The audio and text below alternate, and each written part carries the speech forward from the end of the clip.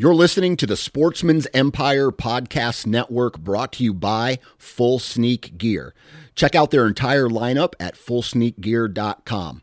Also be sure to check out our entire stable of podcasts at sportsmansempire.com. Think you know the Brooks Ghost? Think again. Introducing the all-new, better-than-ever Ghost 16. Now with nitrogen-infused cushioning for lightweight, supreme softness that feels good every step, every street, every single day. So go ahead, take your daily joyride in the all-new nitrogen-infused Ghost 16. It'll turn your everyday miles into everyday endorphins. Let's run there. Head to brooksrunning.com to learn more. You're listening to the Pennsylvania Woodsman Podcast Deer Season Special. These bonus episodes revolve around deer hunting stories and experiences from a host of deer hunters. These whitetail hunting BS sessions will be launched every week during the 2023 hunting season, adding fuel to your fire in the deer woods. Be entertained and hopefully learn something along the way. The title sponsor of the Deer Season Special Series is Vantage Point Archery, home to the toughest machined one-piece broadheads made in the USA. VPA products are built to last, which is why they have a lifetime warranty, and if you're not completely satisfied, you can send it back, which I highly doubt will occur. New to the lineup this year is VPA's Omega Broadhead. It combines the features of a single bevel with strength of a double bevel. This broadhead also comes with lay-flat sharpening technology. You heard right, a single bevel broadhead you can lay flat and sharpen without a jig. You can find the Omega and all the other broadheads at vparchery.com. The Pennsylvania Woodsman is also brought to you by Radix Hunting, home of the M-Core cell camera, stick and pick camera accessories, and much more. Also brought to you by Vitalized Seed, a 1-2 planting system designed with diversity and biology in mind, making it the best food plot available. And lastly, by Huntworth Gear, quality hunting clothing at an affordable cost, makers of Heat Boost technology. This week's guest is Pennsylvania native and podcast host Clint Campbell from the Truth from the Stand Deer Hunting Podcast. After a couple technical difficulties, Clint and I had a smooth sailing conversation discussing all things around hunting philosophy in Pennsylvania. We talk about the challenges he's overcome over the years hunting in a state with high pressure. We talk about the lessons learned of many bucks recently that he unfortunately did not kill, but taught him lessons in order to proceed for the future, and they seem to have paid dividends as Clint has already filled his tag out for Pennsylvania this year on a great buck. We talk about hunting Kansas, and we talk about a couple other philosophical questions, such as who are the people that have had the biggest impact in your hunting from the podcasting standpoint. Great conversation with a great guy who's well thought out and well spoken. Hope you enjoy this episode. Joining me today on the Pennsylvania Woodsman Podcast, I've got fellow podcast host, Truth from the Stand, Mr. Clint Campbell. How you doing, Clint? Good, man. What's going on? Appreciate you having me on, buddy. What's going on? I've been jam-packing all of my season preparations into like weekends. Like I feel like I'm cursing and I'm beating a dead horse because I've said it so many times, but between house projects and family and stuff, like I've just pushed it off, and I feel like I'm studying for an exam for college. I wait till the last minute, and I'm just going to cram it all in and right at the last second before go time here. Right. Yeah, I can commiserate with you there. And what I've finally done is I've just kind of thrown in the towel as far as like on preparation, and just realize I'm as prepared as I'm going to be, and we're just going to have to let her rip this season, and that's just going to be what it is. Because I've kind of had it's been I guess it started probably like in March, like just had like a bunch of family stuff that came up like in the spring whenever I like to do all my scouting and stuff like that, late winter, early spring, and then had some shit weather that just didn't cooperate with me on the weekends that I had free time to get out and stuff like that. And then we got into the summer and vacations and stuff like that. And I mean, I got all my cameras out and I scouted, I'll say what, I will call the minimal viable product of scouting, like the baseline of what I would want to do in a season. Mm-hmm. Like that's all I got done this year. Which was basically just making it back to a lot of places I've either hunted in the past. Maybe I didn't hunt last year, but I've hunted, in the past several years, and just kind of pulled cameras from those general areas, scouted those general areas to see where the sign was laid down, what sign was in the area, looked for some sheds in those areas. And that was about it. And then got my cameras back out, and that was essentially it. So I feel like I'm behind like this whole year. And then I just finally at one point got good with it and was like, you know what? It is what it is. Means we're just probably gonna have a little bit more boots on the ground and just be more precise about things when the season actually gets here. So that's my plan now. Yeah, when I was thinking back to my seasons, I went on a 4-year streak where I shot a pretty good buck every season, and then 2021 I didn't kill a buck. I should have killed a buck. I messed up on. But I was thinking about that. Like I just couldn't get over how much pressure I put on myself to try to fill a tag. Mm-hmm. And then going into the following season, I kept that pressure on me so hard. And when I finally killed a deer, there was at some point I was like, it's really not as big of a deal as I make it out to be. And I don't know what comes of me in putting that pressure. But speaking of pressure, filling a tag, I put the same pressure on me to get prepared to try to fill a tag. And it's right. It's a hard balance. I mean, how have you dealt with that over the years? Man, I mean, it used to eat me up, to be honest with you. And then, it made it a little easier when, I realized that no one gives a shit but me, right? Essentially, right? And or maybe one or two buddies are going to remember. Even though I run a podcast, a hunting podcast and stuff like that, it's like I'm still a working guy. Like it's not like I do that for a living and that's all I do, and so I still have to kind of work around a work schedule, and I have some flexibility, which I'm fortunate with that. But still doesn't mean I get out all the time when there's a good weather day or whenever, on like a Wednesday, whenever there's a 15-degree temperature drop and I got a north wind and I want to go hunting. It's like if I have stuff to do at work, it's like I just can't get out. It is what it is.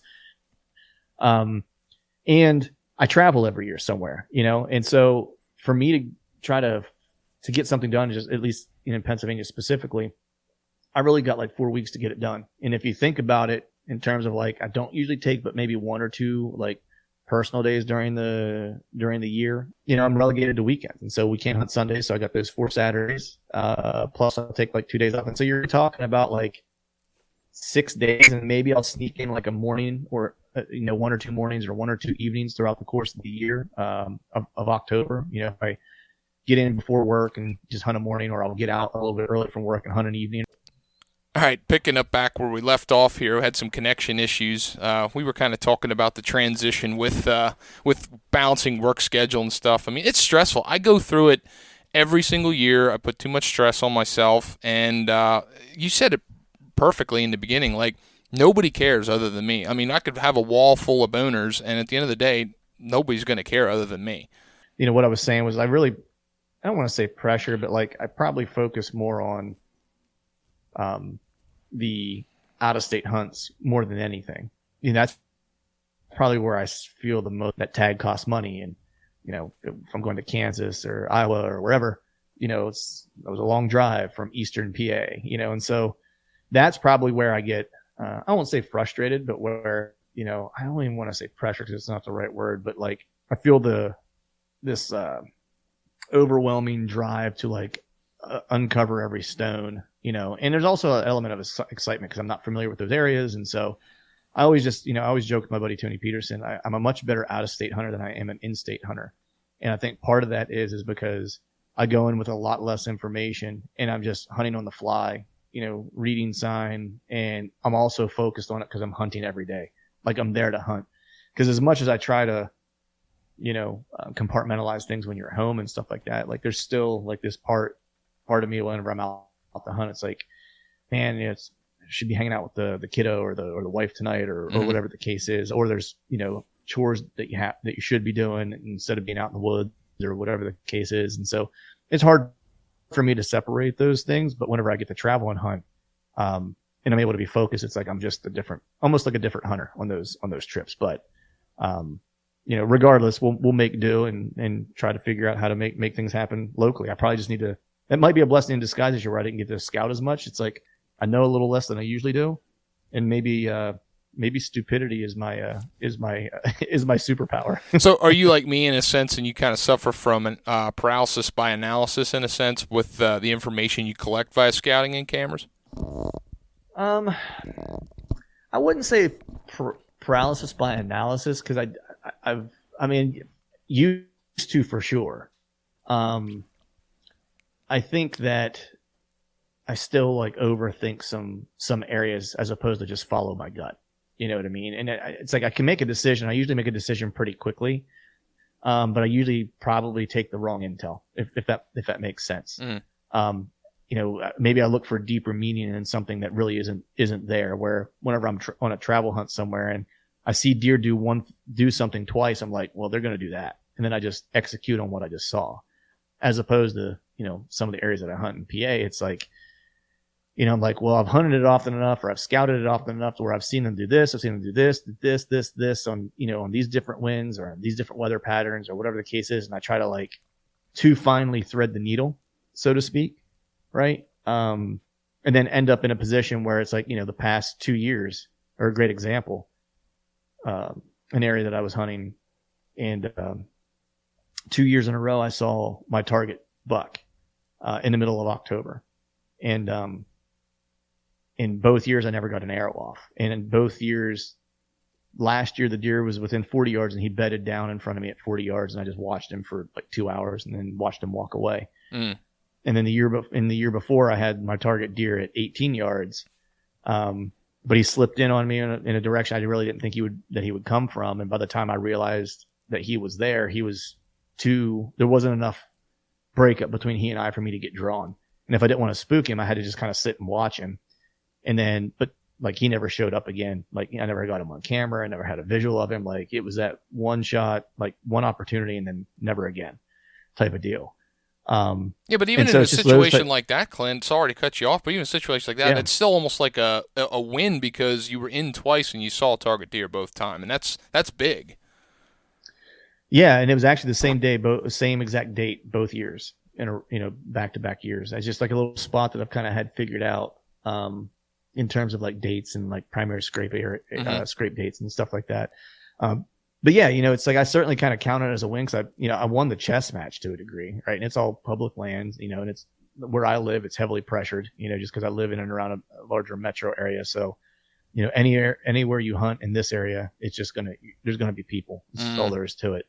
And so even seeing a mature animal, and both of those deer were 4-year-olds, and so even seeing a mature animal beating them at their own game, not getting an arrow off is still somewhat a feather in your cap, but it was frustrating both occasions because I played all my cards right. And this year was doubly frustrating because in the back of my mind, and this is where it kind of goes in to what we were talking about, where there's another tree I thought I should have got into, but I was like, man, they'll pass through here because, they're going to want to make their way to the scrape or whatever. Like I've seen so many deer do that, right? And on camera or whatever, right?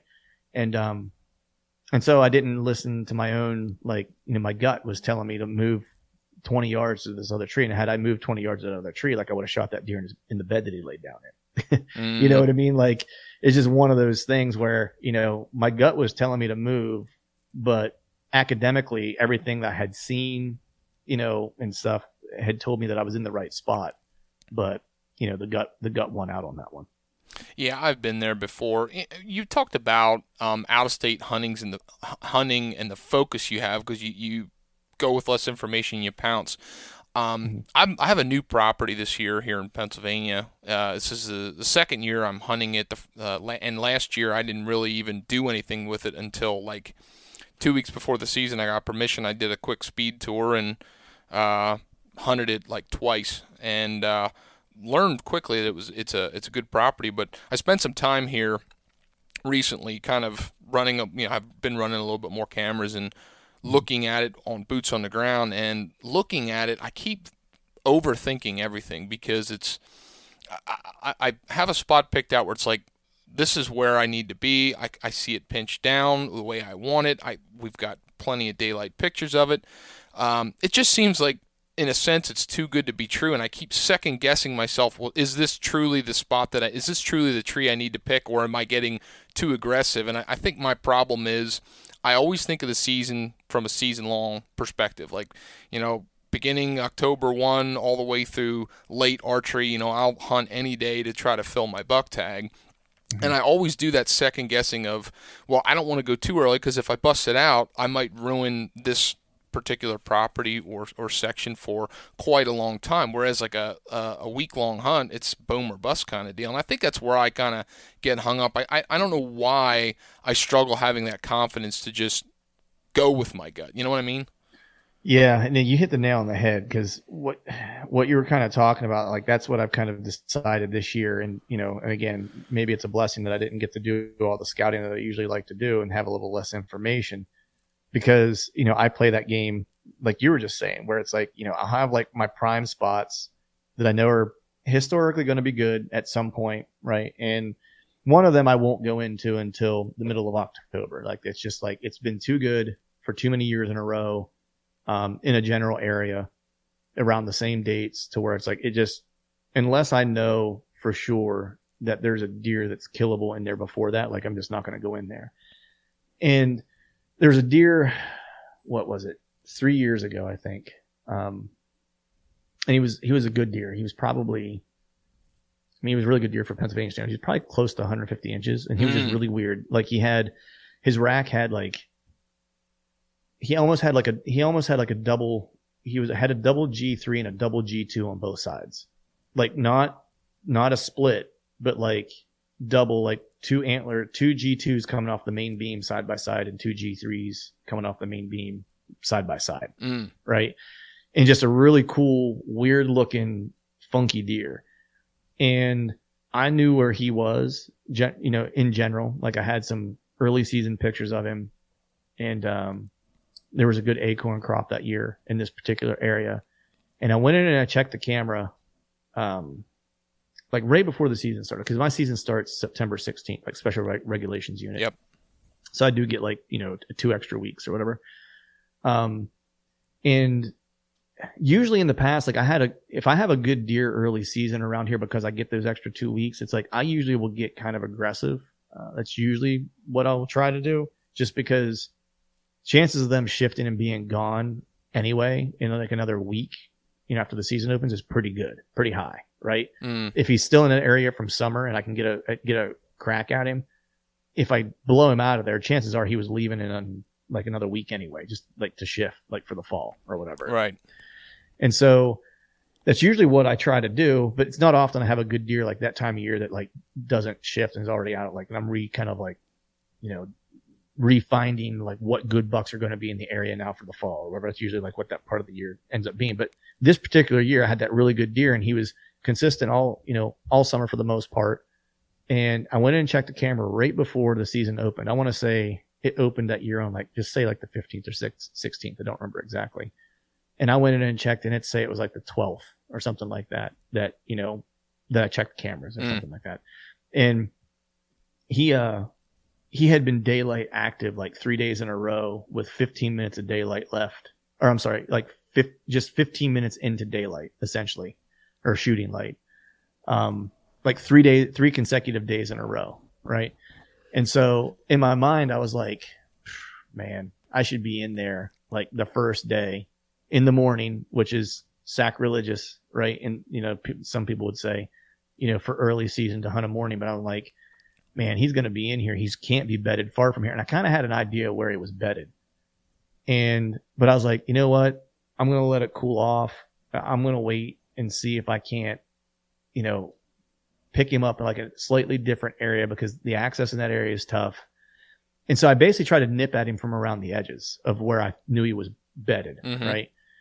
And what ended up happening was like, I never saw him on those edges. When I ended up checking that camera again, had I gone in there within I think it was the second day of the season, he daylighted again, like in the morning, like same time, like, you know, whatever it was, like 15 minutes after daylight.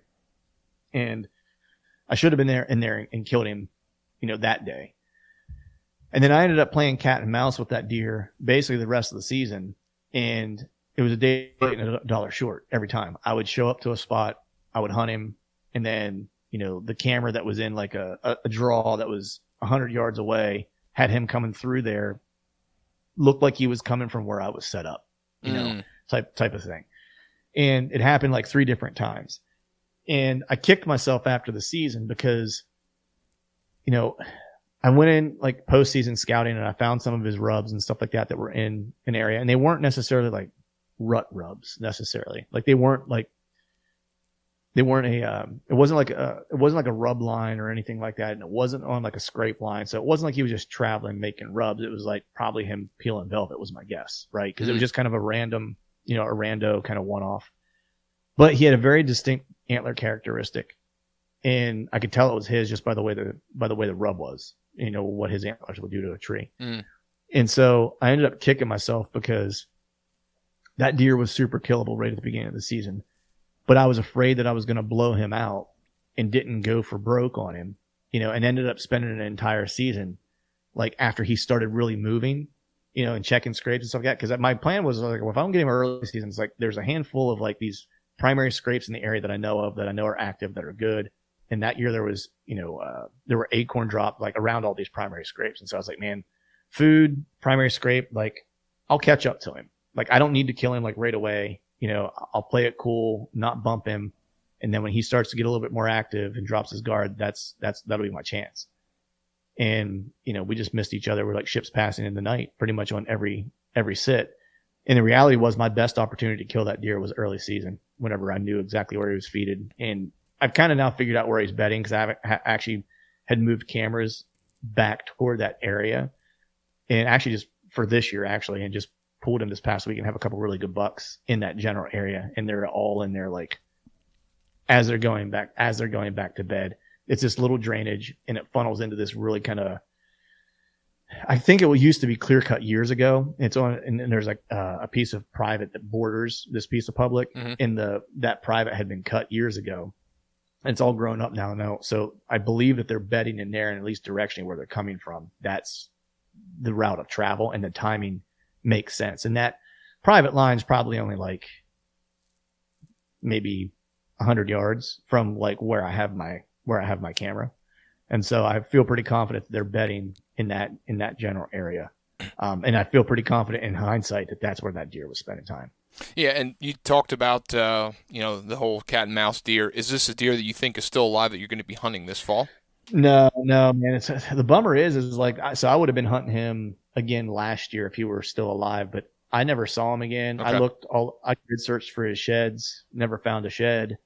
The bummer was too, I mean, he was the kind of deer that if someone killed him, you would have heard about it, And so I don't know if he got hit by a car or, who knows, maybe he got poached or whatever, but I've never seen hide nor tail of him again after that. I do wonder sometimes, because I've thought that too with a lot of deer I've followed over the years, like you would have heard about that deer getting shot. But I mean, I do think there are a lot of private landowners too that would shoot a deer and probably not want to tell a soul on it, just because if it is of a caliber that way, they might keep it hush-hush. But I would think the same thing. The one thing I was going to ask you, and you were talking about cat and mouse, I noticed at this place I was telling you about, briefly a little bit ago, there were certain days that, I had explosions of pictures, and it's unique that the timing of my pictures range anywhere from first light through the middle of the day. And this is not just in the summertime.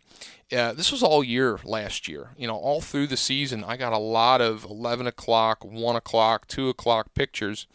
And I was trying to put two and two together. I was thinking, well, I've got a really good thermal advantage because it's a north-facing slope, and even though it's just a steep side hill, I can probably have the thermal advantage too. But when they're in the middle of the day, are they going to get a better thermal advantage when they're walking through there? Is that why they're doing that? But the thing I thought was interesting, I started going back. I was using Weather Underground, and I started going back and looking at what the wind direction was doing the day that they went through on those pictures. And what was really unique is every single day they did it, it was a forecasted opposite wind direction of what, I would need for, the wind in my face kind of deal, which is no big surprise. But it was also very, very, it was in the transition. It was not like a constant wind direction. It was moving around a lot. So my question to you was going to be, like, whether it was the cat and mouse deer or just in general, do you ever notice trends like that where you see deer using a certain bed or a certain access route or something like that has a lot to do with the wind direction in it?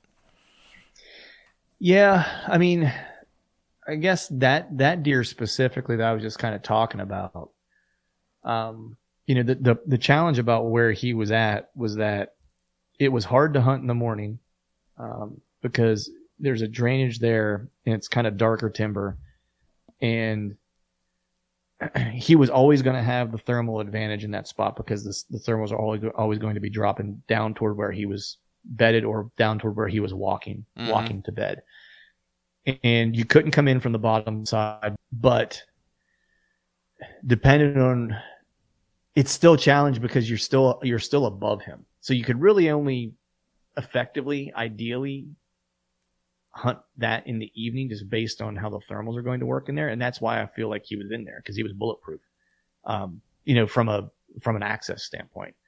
The deer that I had last year definitely was definitely used the wind to his advantage. I mean, they're always using the wind to their advantage, but what he did that was different, in that what I really learned, because I'd heard of this and I kind of learned of it from John Eberhart, and years ago in talking to him, and I had seen this somewhat play out just from like a topography standpoint in a piece of public that I was scouting and hunting for a while in Ohio, but I'd never seen it actually happen with the deer actually doing what I understood kind of in theory.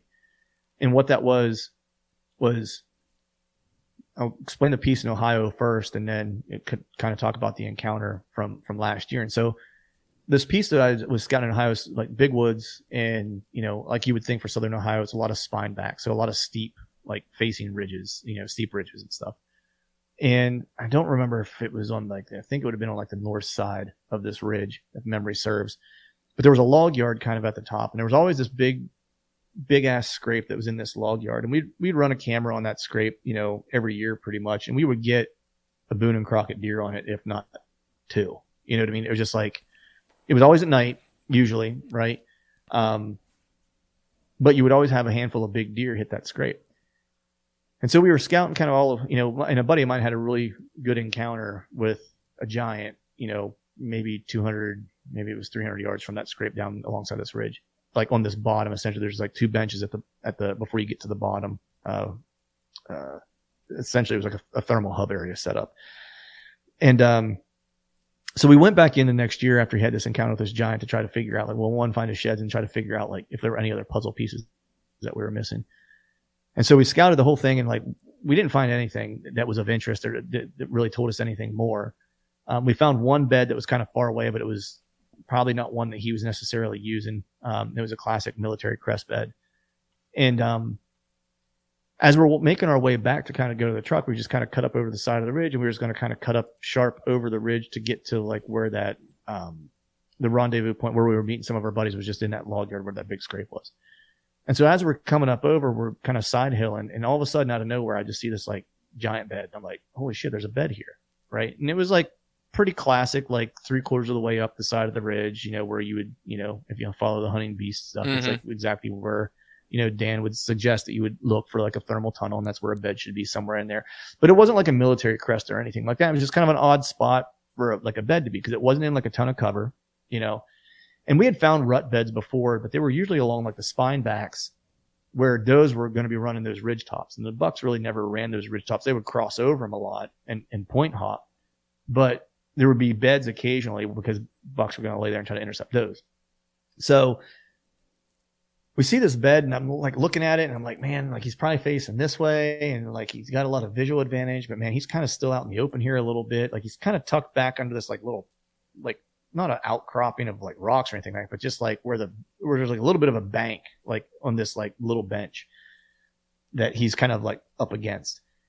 And I started looking at my map. I'm on my phone looking, and I'm like, shit. I'm like, that scrape is directly above us. And so I looked to see how far. I was like, shit, it's only 60 yards from here. Wow. Right. And so I started thinking about it, and I was like, man, that buck is bedded. A buck is bedding here. Who knows how often during pre-rut, rut, whatever the case is, to basically scent check does from here.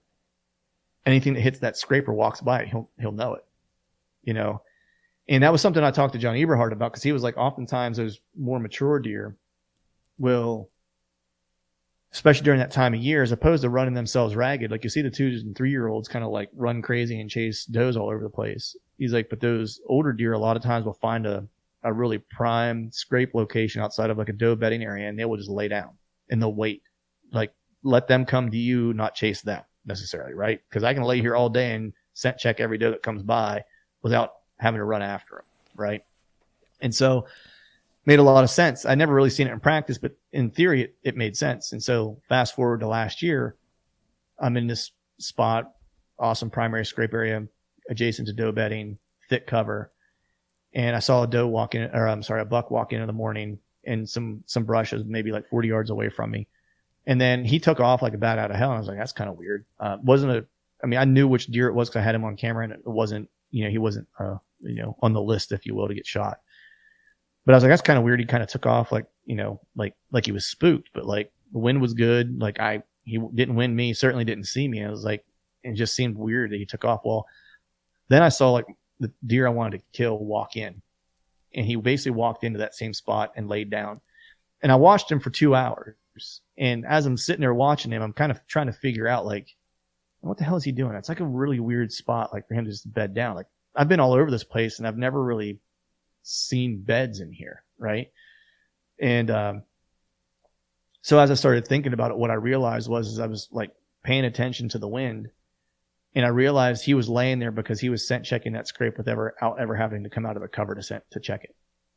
He just laid there and was able to scent check that thing for 2 hours without ever moving, and then eventually just got up and walked away. And so that was one of the things, like, because the way he came in with almost like it really would have been a crosswind, but it would have been coming from his like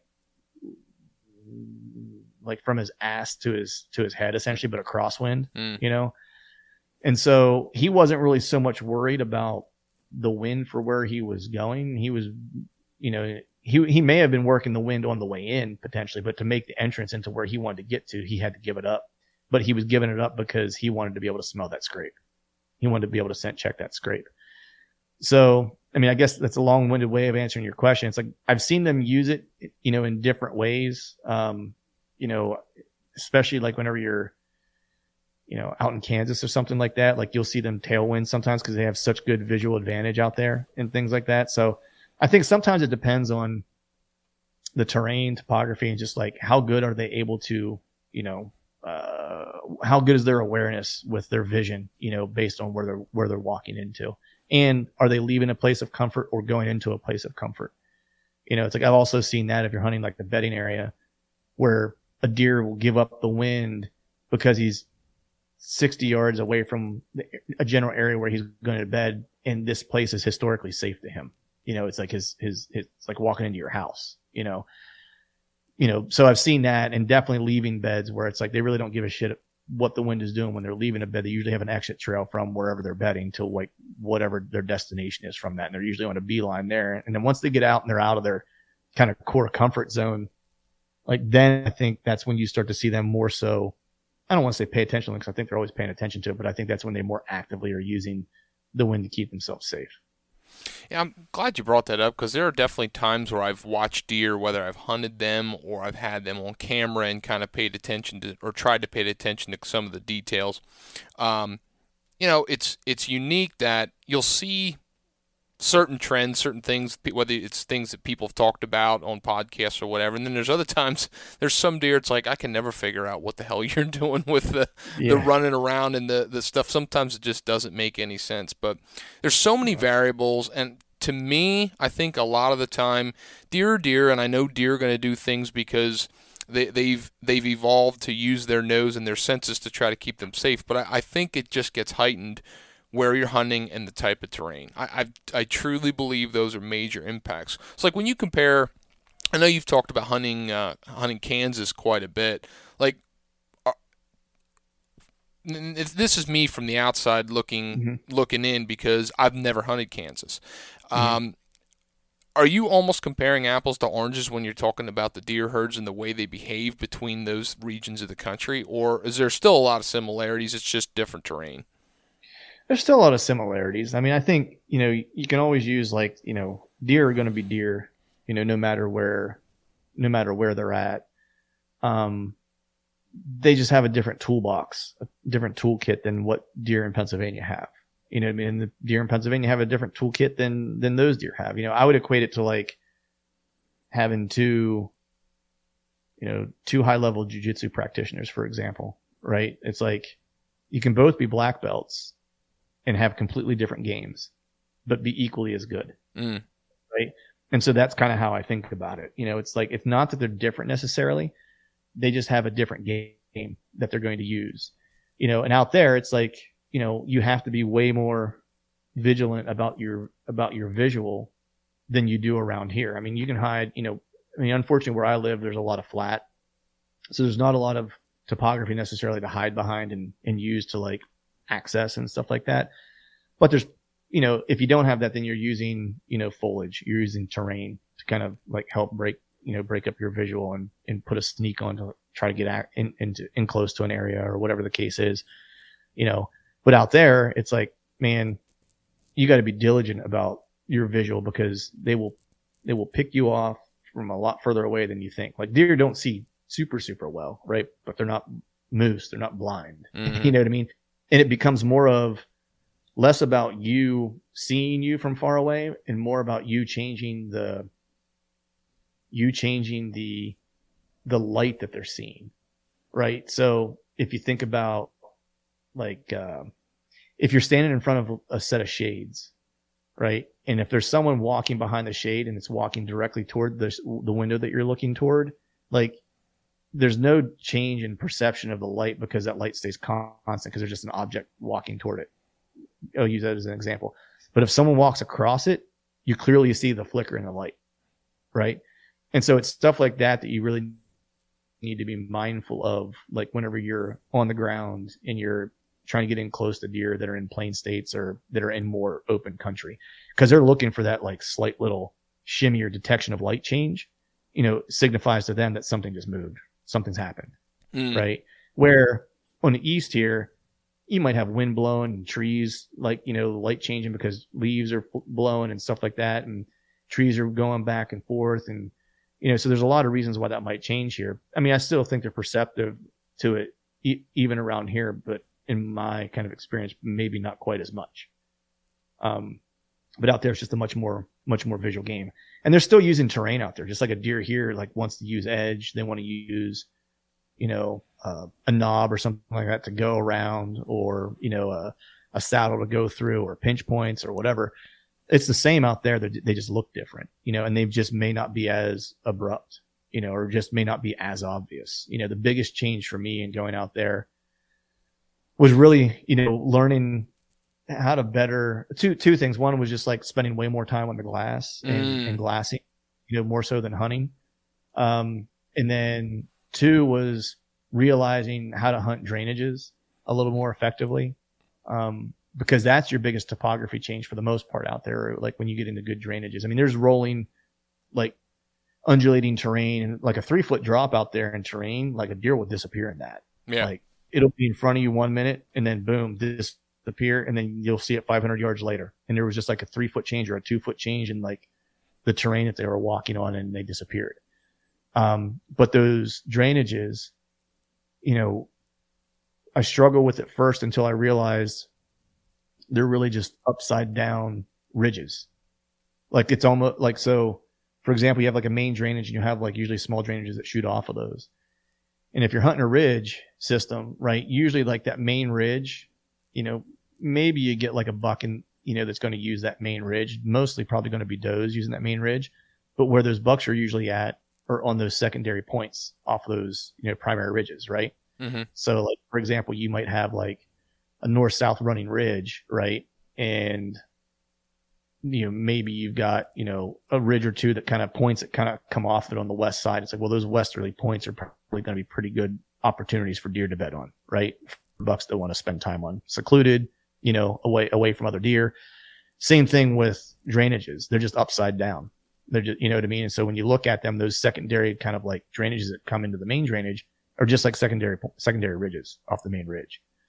And so once I kind of understood that, then I better understood how to like approach those and how to hunt those and things like that. And so the deer use those the same way they use ridges, only they're down below you as opposed to above you. That makes sense. I'm going to put you on the spot completely here on this one. So you talked about Kansas and stuff, and it's unique when I talk with people that are from the Northeast and from Pennsylvania. A lot of the time, they like hunting anything. If they had a season for shadows kind of deal, they'd kind of go hunting for shadows. But it's definitely unique when you're hunting Pennsylvania, and there's something different about it. And I'm kind of curious, like from your perspective, is hunting Pennsylvania something that like is very near and dear to you, or are you of the type where it's like, well, I enjoy hunting Pennsylvania, but Go West, young man has a ring to it when it comes to whitetail hunting?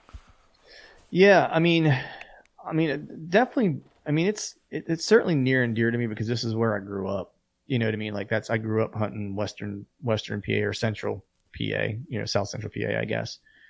And so it's always a little bit more comforting because I kind of know how to hunt, hills, if you will. Right. And I have like a big woods piece that I've been scouting the past 2 years. And I'm just super stoked on to hunt this year as much as I can because I've just found a crop of deer that is, I just found an area that has caliber of deer that people from pretty much any state would want to shoot, put it that way. Right. And it's not like I found like one or two of them. It's like there's targets, Now, flip side of it is it's really, really hard to hunt. So from that perspective, like Pennsylvania is kind of near and dear because I just, it's where I'm from. But my preference for hunting is, and I'll say it this way, I'll just put it this way, is Kansas. And not because the deer are like bigger or whatever. I just really like the visual element of glassing and then trying to put a sneak on a deer and try to kill it. And I like the idea of hunting kind of from the ground. I love the mobility aspect of it to where it's like I can be moving and on the move. And if I mess up this piece over here and I mess up this hunt, I'm just going to get back in my truck and I'm going to glass and I'm going to try to find another deer. And when I find that deer, I'm going to try to sneak up on it. I'm going to try to kill it. Right. And so it's the movement in like the adventure, and everything is kind of different every day because you're really just looking for an opportunity a lot of times. Right. And, people will say, well, yeah, like who wouldn't hunt Kansas, right? It's like they got great deer and this, that, the other, and, versus Pennsylvania. And I would say, well, man, there's some spots in PA where you can find where I've seen deer bigger than the deer I've seen in Kansas. You know what I mean? Like that's right. And that's true. But what I would say is that if you took the deer in Pennsylvania and put them in Kansas, and you took the deer from Kansas and put them in Pennsylvania, as far as like age class and caliber, I would still hunt Kansas because I just like that approach to hunting. I like the mobile and on the ground glassing and just trying to get in close with them, and beat them at their own game on the ground. That's just, what I've grown to really kind of enjoy.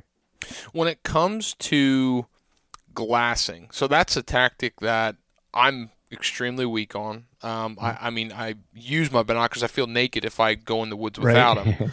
But, I mean, as far as truly glassing for looking for deer in any way, shape, and form, in the hunting I do, in bow hunting mostly, not something I do well or often. And I'm kind of curious with you utilizing and learning how to use that tactic in Kansas, is that something that you translated back to Pennsylvania and use more, or is it kind of when in Rome, sort of, so to speak?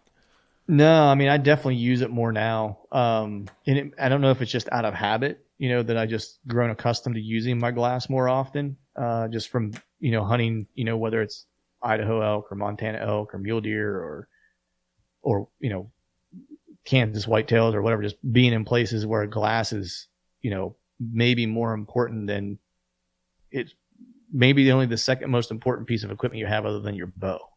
You know what I mean? Like if you're in those places and you're not using glass, like you're really, you're actually not hunting is what I would say.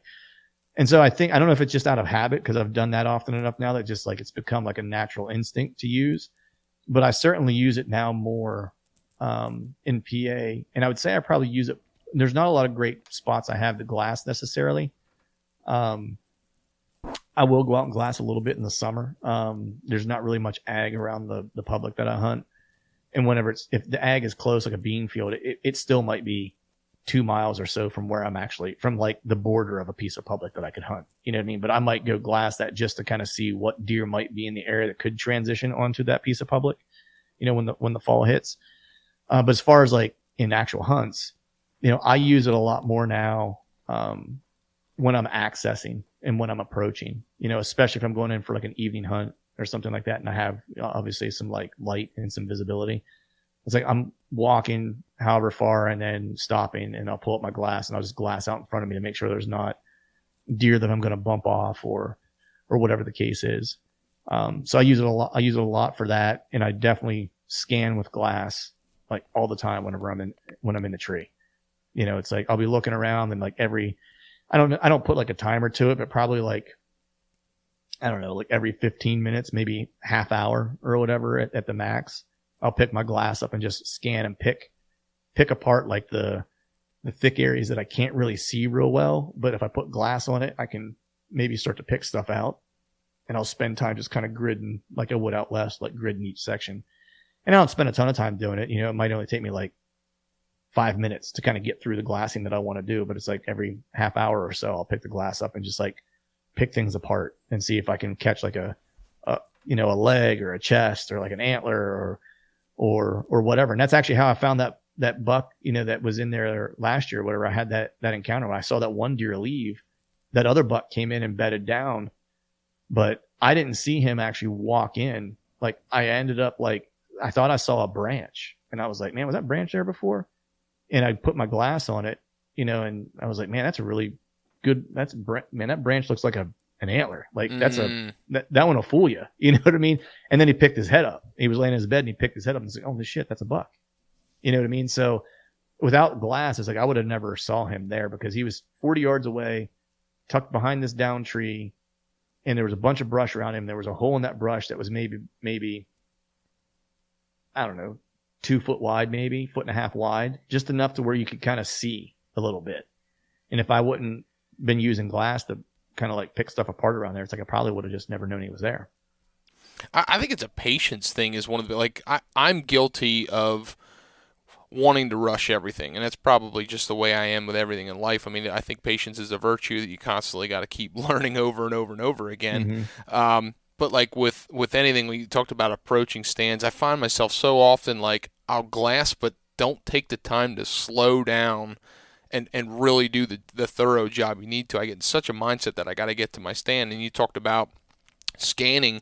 I know some really good hunters who will just talk about that here in Pennsylvania. They'll sit on stand and glass and talk about glassing a chop off and, you know, looking in the same area for a half hour to an hour straight until you see like a nose shake or an ear flicker, or maybe the glistening of a tine, and you start like breaking down what is actually in that briar bramble mess. And it's a discipline. It's really hard to do, and I don't know why. What it would take for me to overcome that, and you know, kind of perfect. And I shouldn't say perfect, but use that tool better, because I think it's valuable. Yeah. I think it's one of those things that, like, I don't know, I can just speak from my own experience, but it's like I really didn't understand well how to use glass until I started going out west to hunt. And like, and you have to, and you live and you die by it. You know what I mean? Like, and so for me,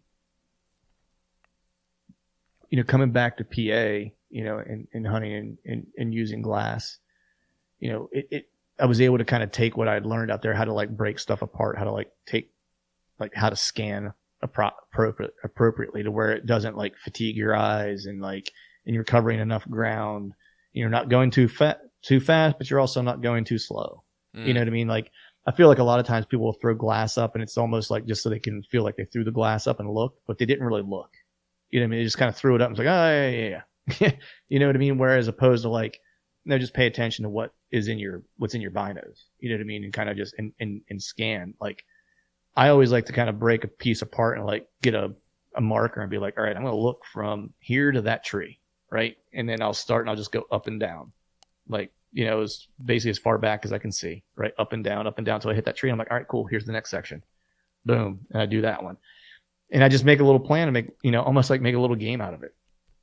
And partly I do it too whenever I'm, in a tree, because it breaks up the monotony too. You know what I mean? It's like, as opposed to just sitting there, staring off into nothing, I feel like I'm actually actively doing something. I think where I really opened my eyes with how sucky I am with the glass was in 2019 when we went elk hunting. We were climbing up this ridge. We camped on a lake, and we took the boat out across this lake, and we're going up this ridge, and about a mile behind us across the lake, back towards where camp was, and we could hear elk bugling, and one of the guys in camp was actually hunting that bull. And as it's getting daylight, we're glassing, and our guide throws the glass up, and within 30 seconds he goes, "Oh, there's a bull." And I start looking, and he's explaining to me, and I finally at one point I'm like, "What the hell are you talking? I just cannot see what you're saying." I mean, it was eye-opening to me how weak I was in that. But anywho. Mm-hmm. Yeah, I mean, if it's not something you do often, it is kind of hard. I mean, for lack of a better way to put it, like it took a minute to get used to and start to figure out like what you're looking for, and stuff like that. But yeah, now it's, I mean, I really use it a lot too when I'm scouting, even,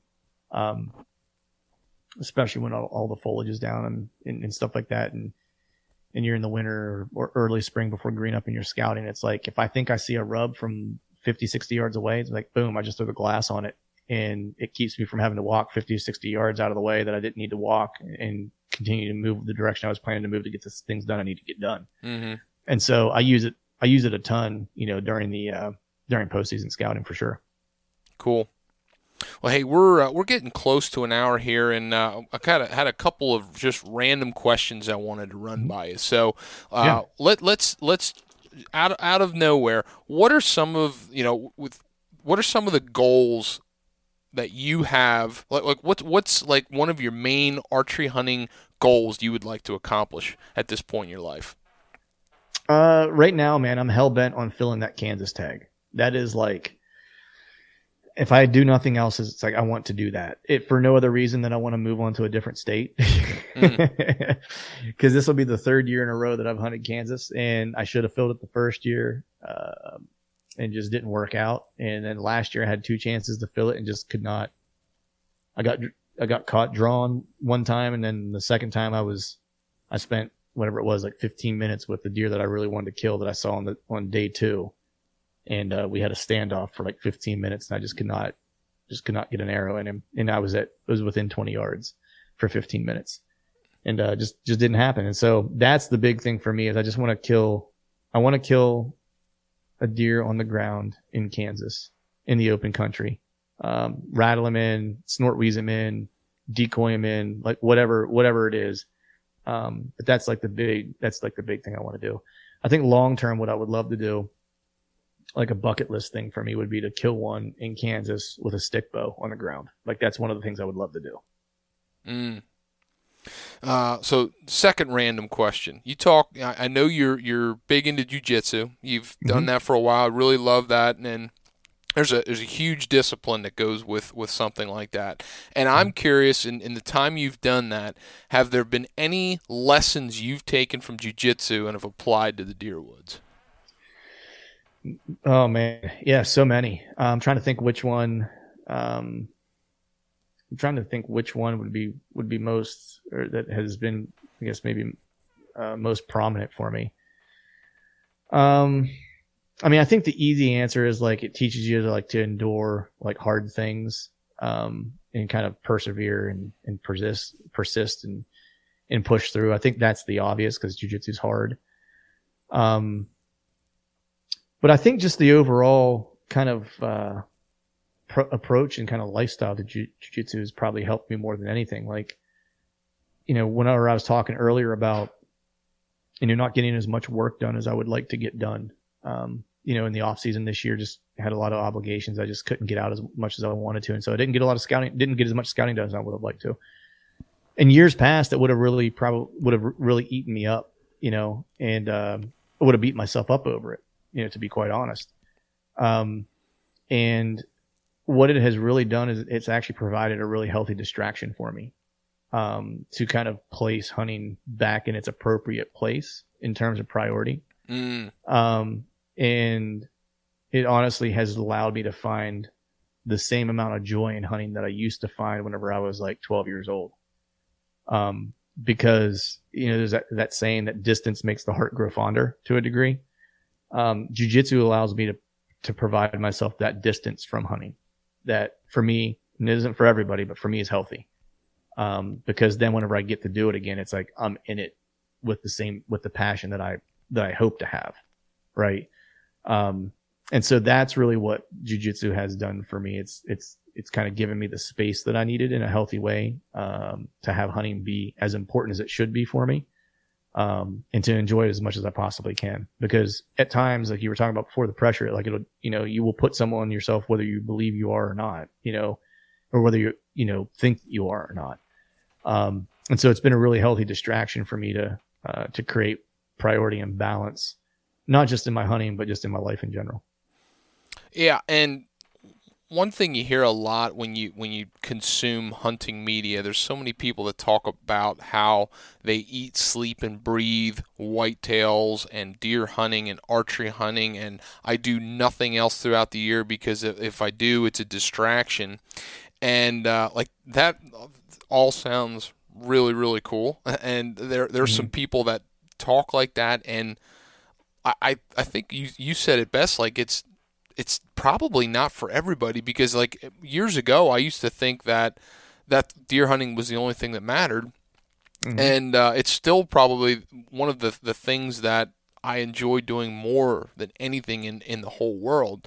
But at the same time, the perspective thing that you just brought up, that's huge. And like keeping it in order, like the appreciation you get by doing something else, and giving you perspective. And I think you can have that healthy balance, but still have that same drive and love for deer hunting or anything in life. Yeah, you're 100% right, man. I mean, it's like, if you like fishing, Tony Peterson and I have talked about that. It's like, he loves fishing.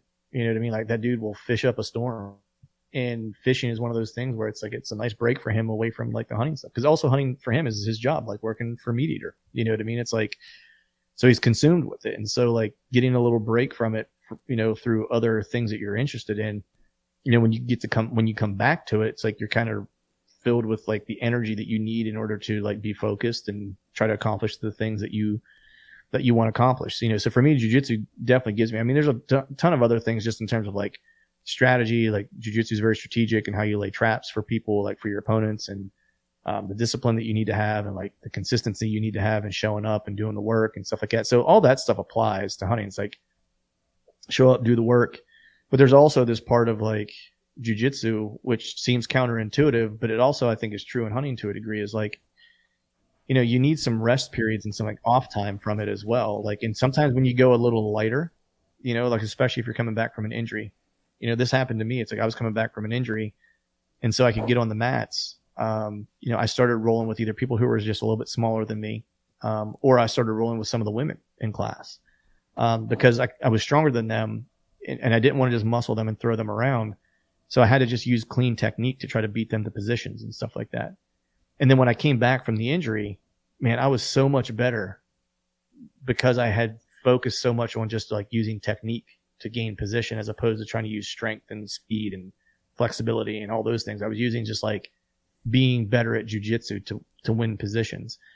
And I think that that's applicable when you start to think about hunting, is that grind, like it's like the 365, 24/7, 365. It's like, yeah, man. But like when you're in that grind, like you miss so much stuff because your vision is myopic, right?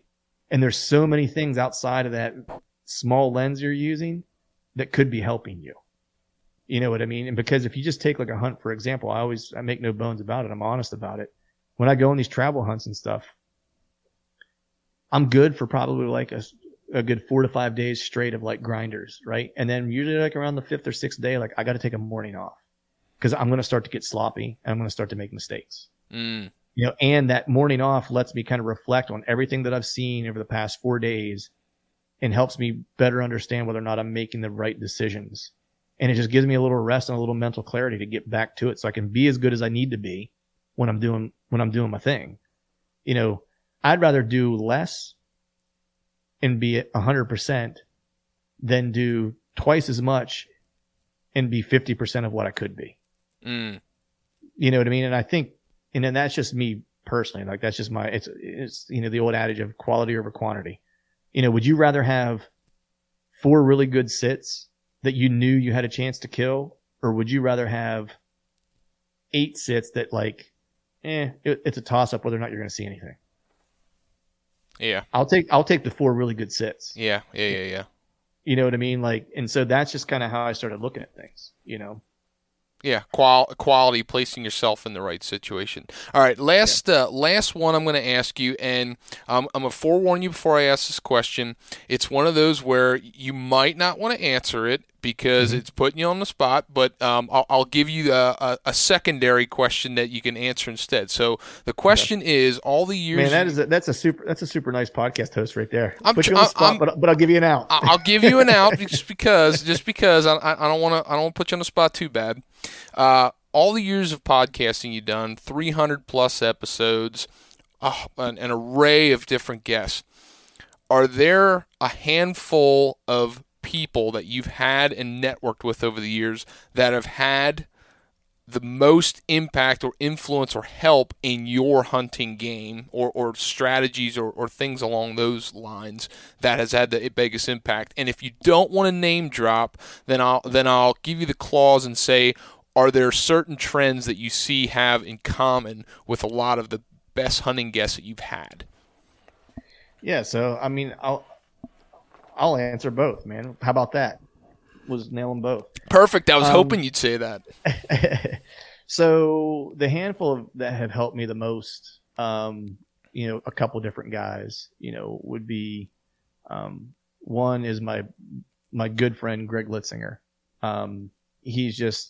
I think he's just one of the smartest, you know, best bow hunters that I've ever met, and he does it in some of the hardest places, like in New Jersey, man. I mean, that's such a tough state to hunt in. Very. And he's just a wealth of knowledge, and we became really good friends, you know, years ago. And not only have I learned a lot from him, like was just scouting with him and stuff like that. But he really helped me years ago, become a better archer, you know, and gave me more confidence behind my bow. And so Greg, for sure, the bow hunting fiend, is like one of the guys that if I'm thinking of something, or I'm looking at maps and I'm trying to like figure a deer out, like he's one of the first guys I call to say, hey, let's jump on a map here. What do you see? This is what I'm thinking. Tell me if you're thinking the same thing or if you're seeing something different. Sorry about that. The audio cut out. Clint is referring to Chad Sylvester from Exodus in this next part. He and I travel a fair amount to hunt. We have a very similar mindset. And Chad is just like, the dude just knows how to get on big deer. Like, and he's unrelenting. Like, and when I talk about being like focused, like, man, that guy, when he's like a dog with a bone. Whenever when he finds the deer he wants to kill, or he thinks he knows where a deer is that he wants to kill, like he's like a dog with a bone, where he just does not leave any stone unturned to figure it out. And I feel like Chad is like one of those guys. It's like, I think he's an underrated big deer killer, because he doesn't do it all the time, because he's going after like insane caliber deer. You know what I mean? Like, there was a period of time where, you know, he didn't kill, I forget how many years it was, where he didn't kill a buck for multiple years. Okay. Right. But it was because there was a 200 plus inch deer that he knew of that he had an encounter with, that he was chasing, trying to kill on public land. Right. And so his dedication to try to kill that deer was, I mean, he passed plenty of deer that I would have shot, you would have shot, you know what I mean? Like, he watched him walk away because it was just like, it was that deer or nothing, you know? And he's just really, really good at it. It's, you know, not just being on the ground and like reading sign and scouting and stuff like that, but, you know, obviously his trail camera game. I own a trail camera company. Like, man, his strategy of how he approached trail cameras and long-term data. I mean, that's the reason how I'm able to use my cameras the way I use mine. You know, a lot of people ask me about, you know, my approach, but truth of the matter is, it's like, I followed him around the woods for probably 2 seasons, like him and I hunting together and scouting together, and just picking up everything I could from him, you know, in terms of like his approach and especially how he ran trail cameras and how he used them, and especially looking at long-term data. So I would say him, and then I think it's probably like, you know, a toss-up between John Eberhart and Dan Enfalt. Like, I think combined, like I would say them both kind of collectively. Which is unique because they're very differing in the way they hunt. They are, but they aren't. Okay. They're actually, like, I think on the face, a lot of people think that, and I think at first glance you think that because people immediately go to like the scent control bit, sure, you know, and playing the wind. But they actually both are hunting hot sign. They're both hunting bedding areas, right? John calls them destination areas. They're usually like a food source that's nearby. Dan's going to hunt a destination area that's close to bedding. It probably has like an oak tree, like an oak flat or something, you know, and both hunting scrapes at certain times and stuff like that. So they actually have a lot more in common in terms of like how they hunt than people would think. But with John, my focus on like primary scrapes in reading some of his books years ago was like changed things for me big time. To the point that it's like, that's predominantly what I hunt a lot of times. Cause I have, again, going back to what I said earlier, I don't have a ton of time off necessarily that I take in PA. And so I try to strike areas that I know are going to be hot at certain times, you know, and I focus those areas in around like great primary scrape areas. And then the other part, you know, with Dan was more about like paying attention, playing the wind, playing the thermals, understanding how thermals work, how deer are going to use them, where they're going to want to bed in relationship to them, where they're going to want to lay sign in relationship to that stuff. And so that was a lot of the stuff I picked up from Dan at Hunting Beast, you know, and so I would say those 4 guys are probably have probably had like the biggest influence on how I hunt. And as far as like traits go, you know, and I've said this before, like the biggest trait, you know, 2 traits that I've always kind of seen over the years of interviewing just like some dudes that are just straight killers is their attention to the unassuming detail, right? Like every one of them are so detail oriented that are successful, like the Andy Mays and, you know, Andy's just like incredible. Like, you need a deer killed in 3 days, like call that guy. You know what I mean? Like, if he could, like that deer, it's going to be a dead deer if he knows roughly where it's at, you know, and it doesn't need many days to do it. But they constantly are asking the question, why, all the time. And they seek information from anywhere. And where I kind of learned this, I kind of like knew this to a degree, like just in terms of like talking to some guys, but where it really hit me was I was in Iowa. I was at the Iowa Deer Classic. I forget what year it was. And I was chatting with Cody DeQuisto. He and I were getting ready to do a podcast together. And he had to go do something. So while he walked away, I was at their booth. because that's where we were doing the podcast. And so I started talking to his old man, Andre. And I'd never met him before. And it was the first time I've ever met him. So we just started shooting the shit. And he asked me how my season was. And I was kind of talking to him about, you know, this deer I was chasing and what I, you know, the encounters that I had and blah, blah, blah, blah, blah. And just like how the hunt went down. And I forget what the question was that he asked me, but I was so surprised that he asked me a question. You know, because I was like, this guy has had to have seen this before, right?